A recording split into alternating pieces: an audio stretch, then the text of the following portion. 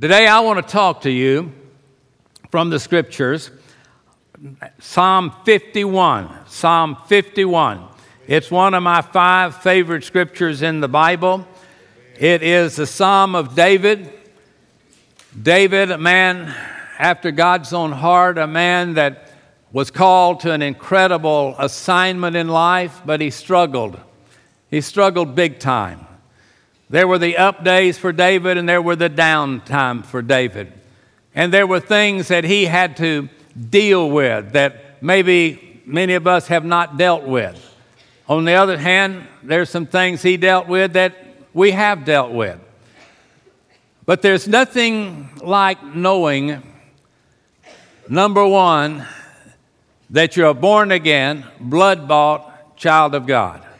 That you are a sinner born that way, but one day Jesus came into your life. And you invited him. You recognized the fact that you were a sinner. You knew that all your friends were sinners, but you decided to do something about your sin. And you confessed it to the Lord. You said, Lord, I'm not going to argue about how I compare to everybody else. I'm going to look at it the way I compared to you. None are righteous, no, not one. I'm not righteous. I need to be born again. I need you in my life. I'm fixing to face some battles that I can't face by myself. And I want you to come and live in my life. And I'm going to lay my life down for you. And I want you to pick it up and use it for your glory. And those days come. We follow the Lord in believers' baptism. We're baptized to picture the death, burial, and resurrection of the Lord. We begin to study our Bible. We begin to come to church maybe more regularly. Maybe we make some changes in our friends and we begin to associate with fellow brothers and sisters in Christ. But regardless of what we do, there's going to be bumps in the road. There are going to be times when we are going to stop and ask ourselves, what in the world is going on in my life? And why is it that I still have to fight the battle against sin and the powers of darkness? Why is it that trials are dark on every hand? And I cannot understand the way, God, you're leading me to the promised land. And so we stop and we look and we reflect back in scriptures, and we have all of our favorite Bible characters. And David, again, he had his good days and he had his bad days. But what I want to try to show you today is how sin affects believers.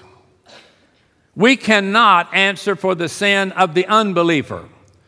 But the Bible does say that we'll all give an account of ourselves to God. I want to read to you a psalm that was written by David.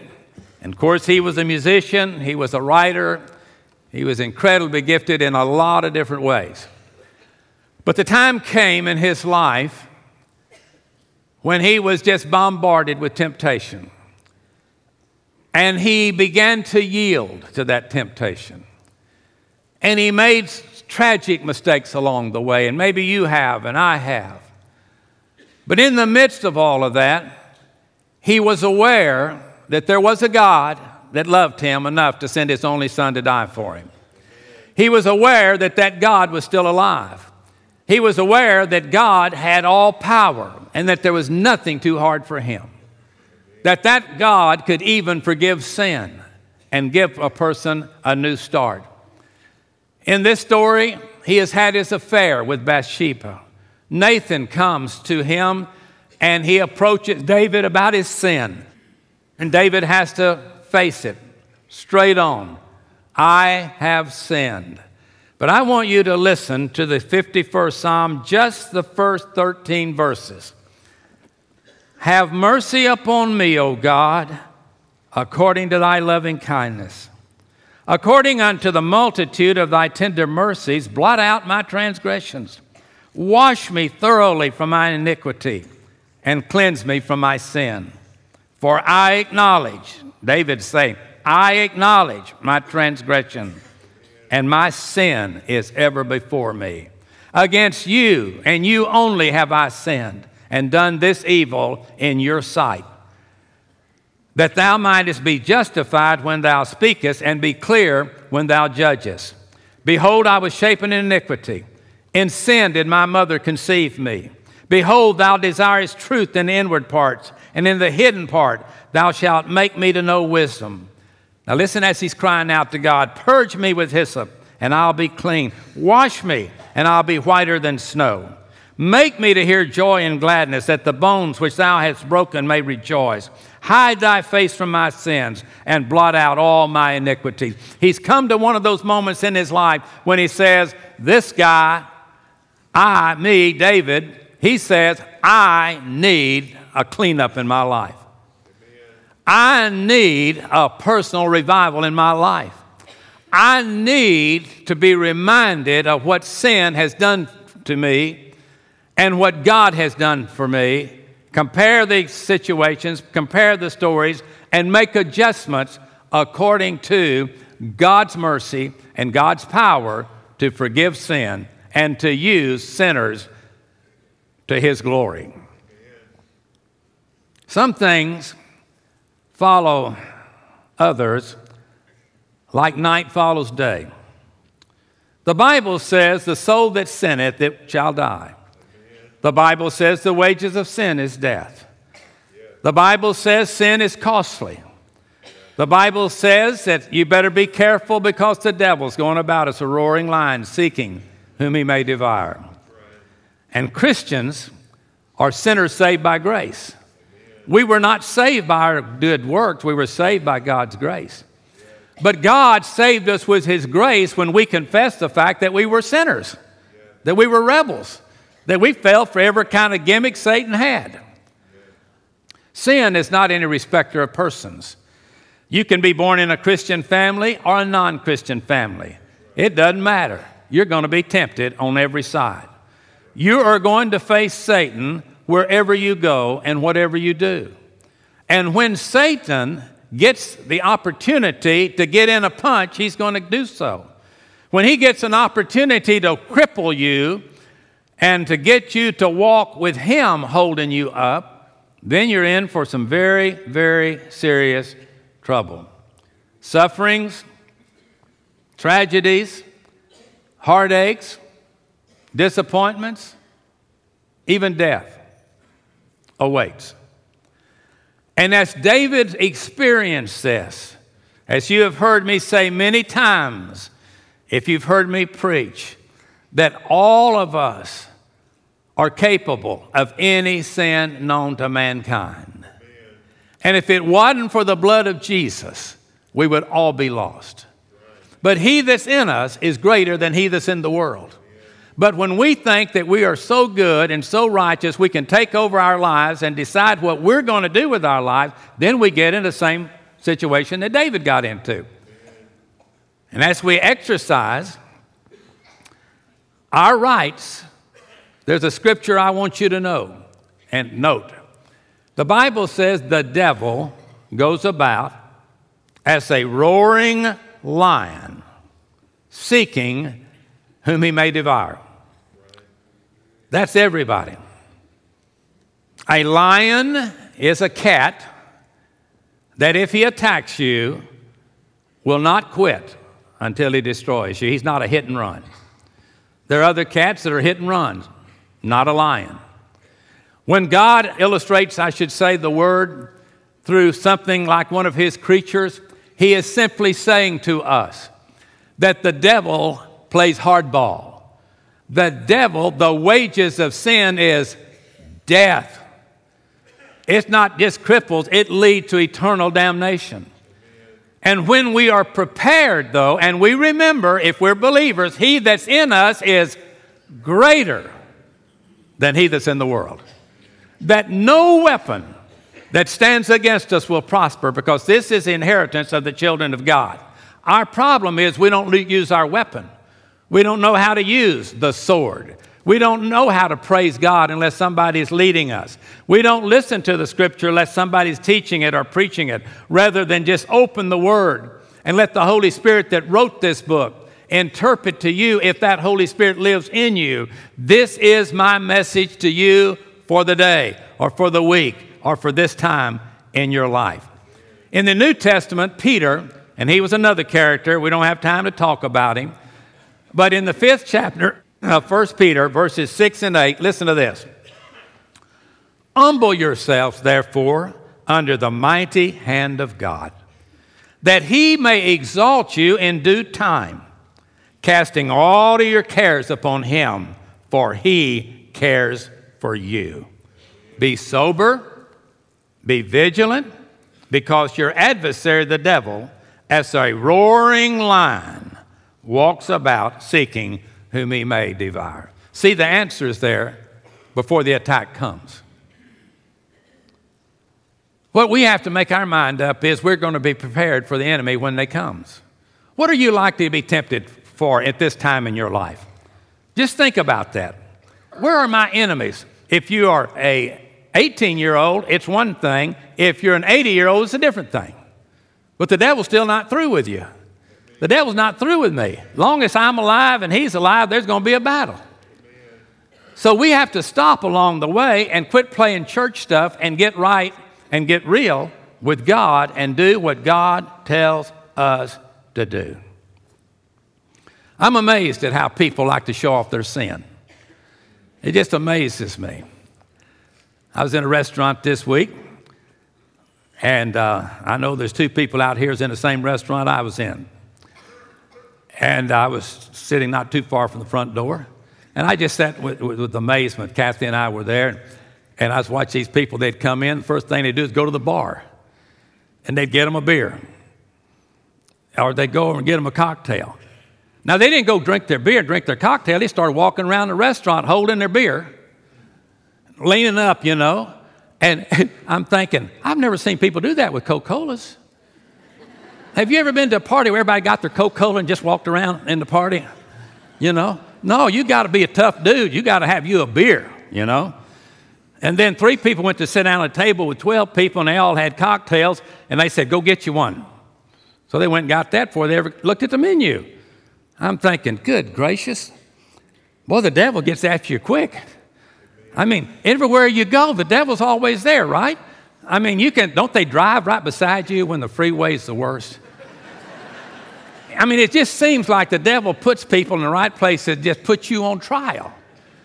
But see, David is a guy that can help us this morning. Let me hurry on and tell you that the children of God suffer for their sin just like non-believers suffer for their sin.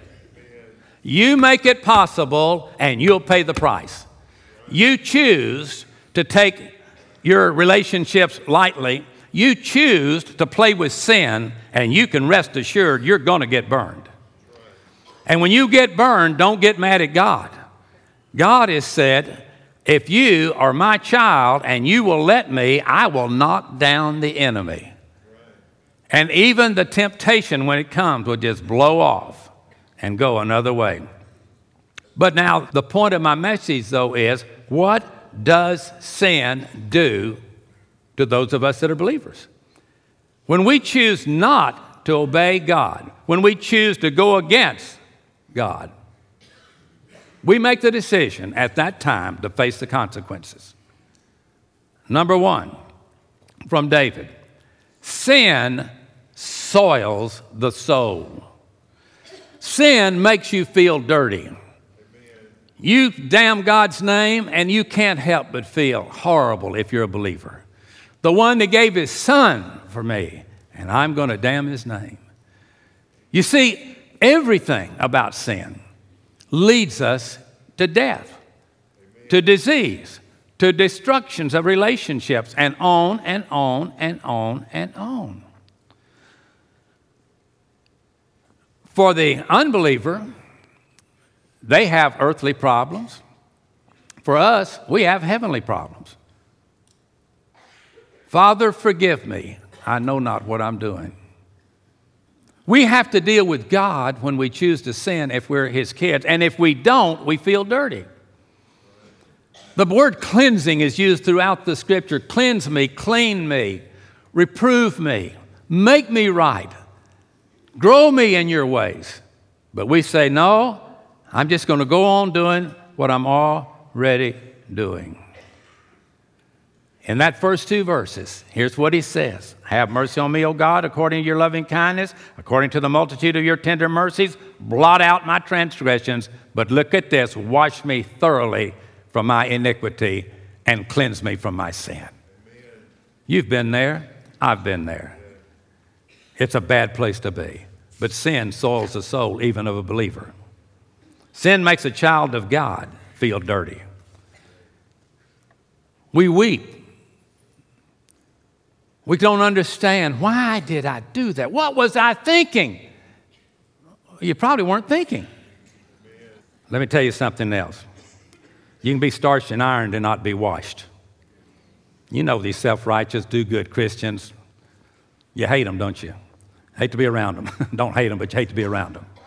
You don't like that, I'm better than you kind of thing. We're not better than anybody. Amen. We're saved by grace through faith, not of ourselves. It's a gift of God, not of work, lest any of us could boast. But sin does the same thing to us that it does to the non-believer. That's what I'm trying to say. Sin saturates the mind of the believer. David witnessed this. One of the true marks of God, are you listening? No believer enjoys sin. If the Bible says it's sin and you enjoy it, even occasionally, but you enjoy it, something's wrong. Yes. You lose that when you are born again. Old things pass away, and the scripture in another place says, the things we used to love we now hate, and the things we used to hate we now love. Yes. That's what a Christian is. But sin tears that apart. It is sin, folks, that nailed Jesus to a cross. Why do we want to fall into that camp? Why do we willingly, knowing it's a sin, but you only go around once in life, so get all the gusto you can? What has happened to us? Well, David dealt with it.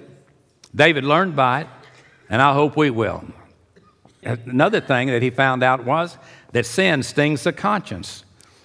Whenever, again, you are born again, you have enjoyed your last sin.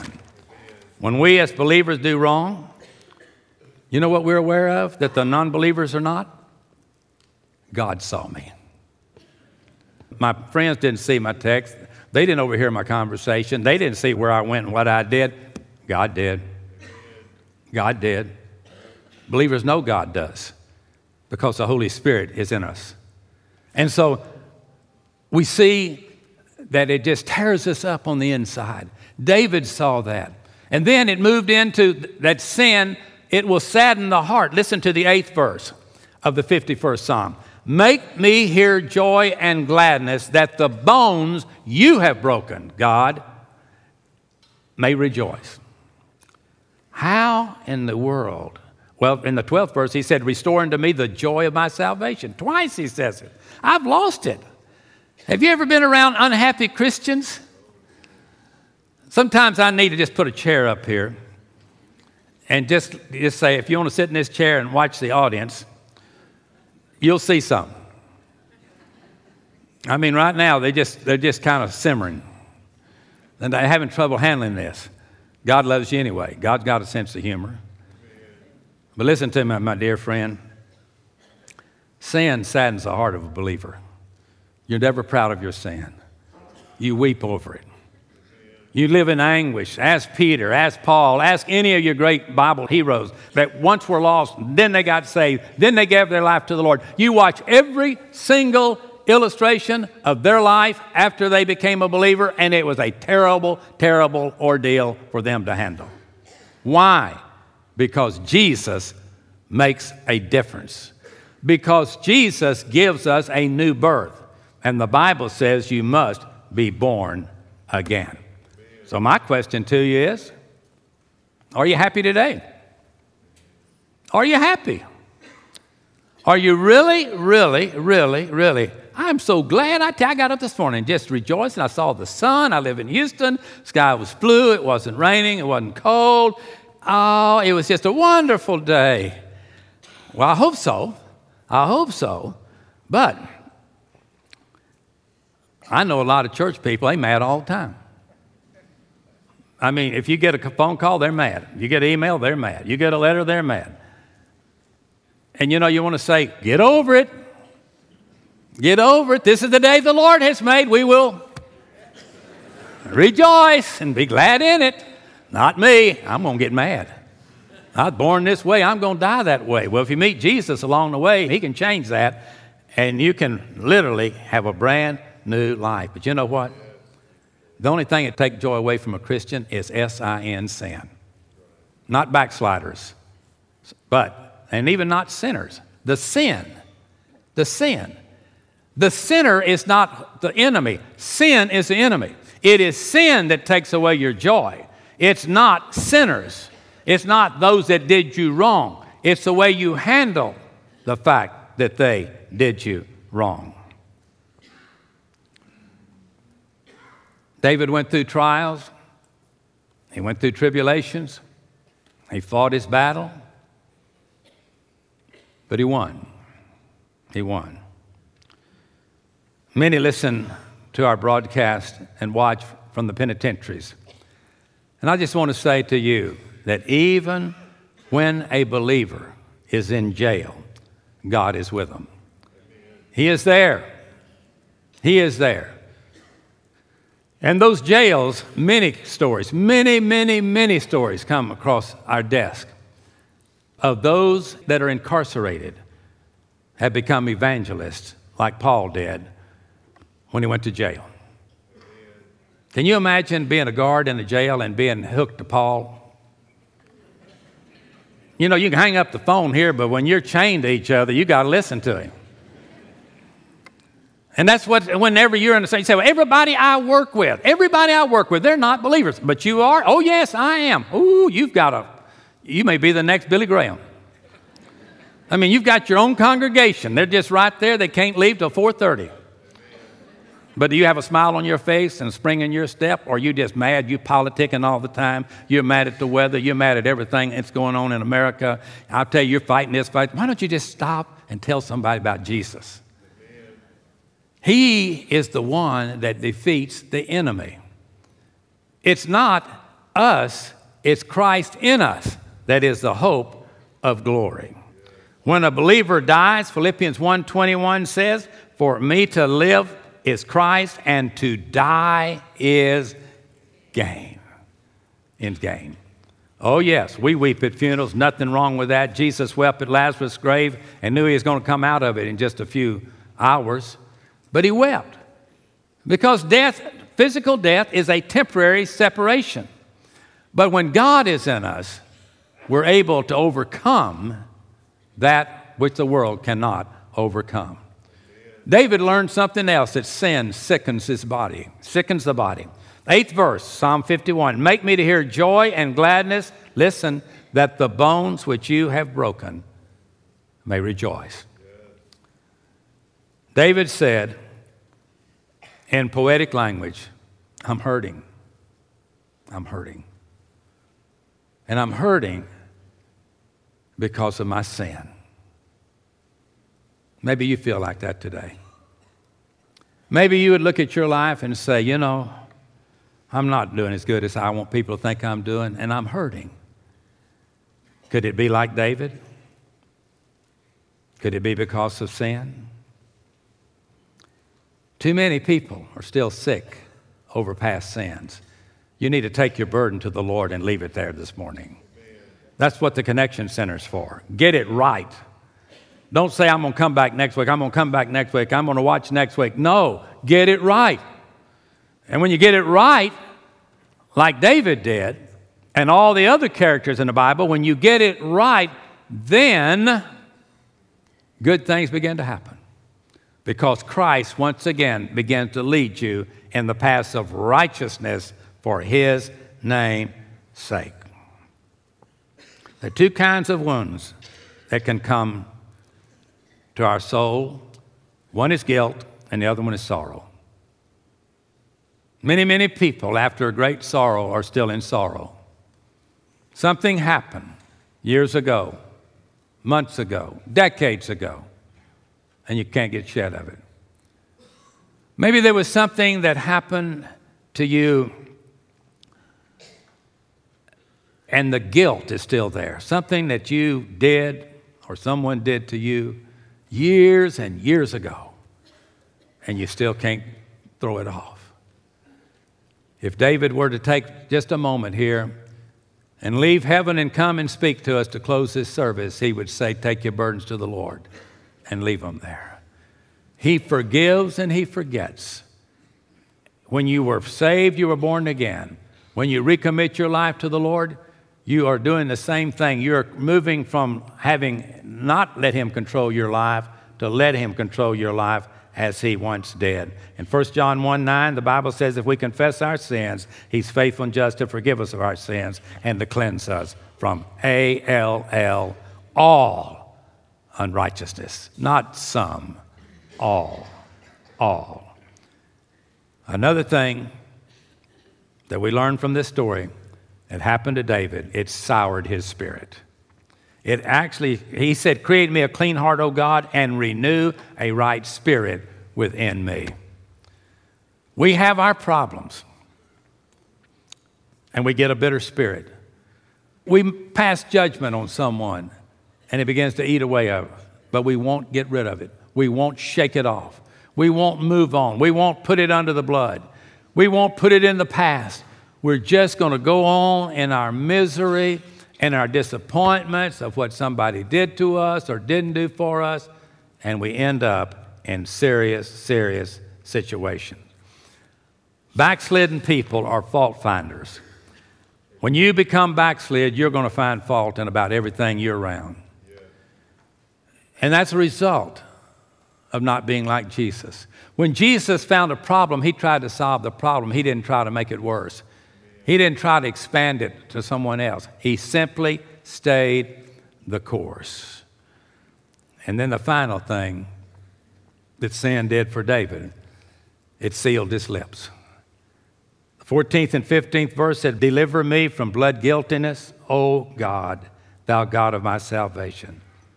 And then if you will, here's what he said, and my tongue will sing aloud your righteousness. O Lord, open thou my lips, and my mouth shall show forth thy praise.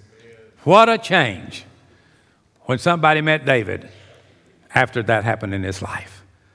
David, I just don't know what got into you. You're a different guy. And it was a positive. It was a compliment. It wasn't trying to knock somebody. It was a pure compliment. And that's what God wants of us. When we're going through these times, and if you're here today and you'd say, I am trying to deal with a problem in my life, and it's pulling me down. I'm having to associate with this and do that. God says to us, listen, bring it to me. Give it to me, and let me take it off of you. And if you fall, I will pick you up and carry you to do and to be what I want you to be. So as we close the pages of the Scripture this morning, I'll leave you three words. Number one is the word confidence. Confidence. David knew, listen, David knew that God's mercy would take care of his sin. He'll do the same thing for you. No, he just can't believe. Yes, he can. I don't believe he will. Yes, he will. You do what he tells you to do, and he will do what he said he would do. Number two is confession. Is confession. Look at the second verse of Psalm 51. Wash me thoroughly from my iniquity and cleanse me from my sin. For I acknowledge my transgressions, and my sin is ever before me. Against you and you only have I sinned and done this evil in your sight, that you might be justified when you speak and be clear when you judge. Behold, I was shaped in iniquity, and in sin did my mother conceive me. End of reading, end of 5th verse. Here's what he said. It's my fault, God, not yours. I made the bad choices. You didn't lead me to those bad choices. I decided I would do it my way. You didn't. I should have done it your way. I didn't. I'm paying the price. You first must have confidence that God can take that burden off of you. then you got to confess it to him. You don't have to confess it to the preacher. You don't have to confess it to the priest. You don't have to confess it to anybody but him, and he will take care of you. You remember Adam blamed Eve. Eve blamed the snake. The snake didn't have a leg to stand on. He was dead. Nowhere to turn. And you may be down that chain for some of your friends. They dump it on you, and you dump it on the next one, and then they dump it on 2 more, and they dump it on 4 more, and then 10 more, and now you got the whole community upset. And you know what the Lord said? Hey, why don't you bring it to me? That's what he says. Bring them to me. That's what I do. I sent my son to pay for your sin. You don't need a lawyer for this one. You don't need a preacher for this one. You don't need an accountant for this one. All you need is me. And if you will come unto me, all ye that are weary and heavy laden, I will give you rest. And the last thing, he was very consecrated. He was real. He didn't mess around. He simply said, I am going to do right on purpose. And when that happened, David could say,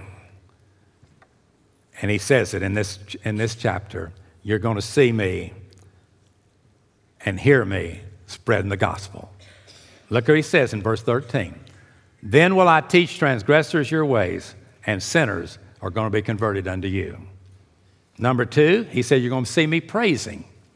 He said in verse 15, O Lord, open my lips, and my mouth shall show forth your praise. And then finally, he said, you're going to see me praying. Verse 18, do good in your good pleasure to Zion. Build the walls of Jerusalem. That's all that he needs to say, and that's all that I need to say, and it's all you need to hear. It's now, what will you do? What will you do? Are you ready to make a change? Are you willing to acknowledge to God, I have sinned, I've come short of your glory?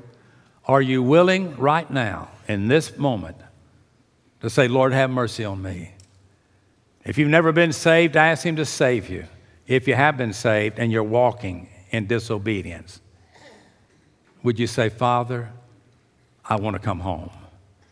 I want you to take up where you left off. When I walked off and I became the prodigal, I want to come home. Would you take it? Would you take my sin? And would you wash it? Would you take my life and let it be totally consecrated to thee?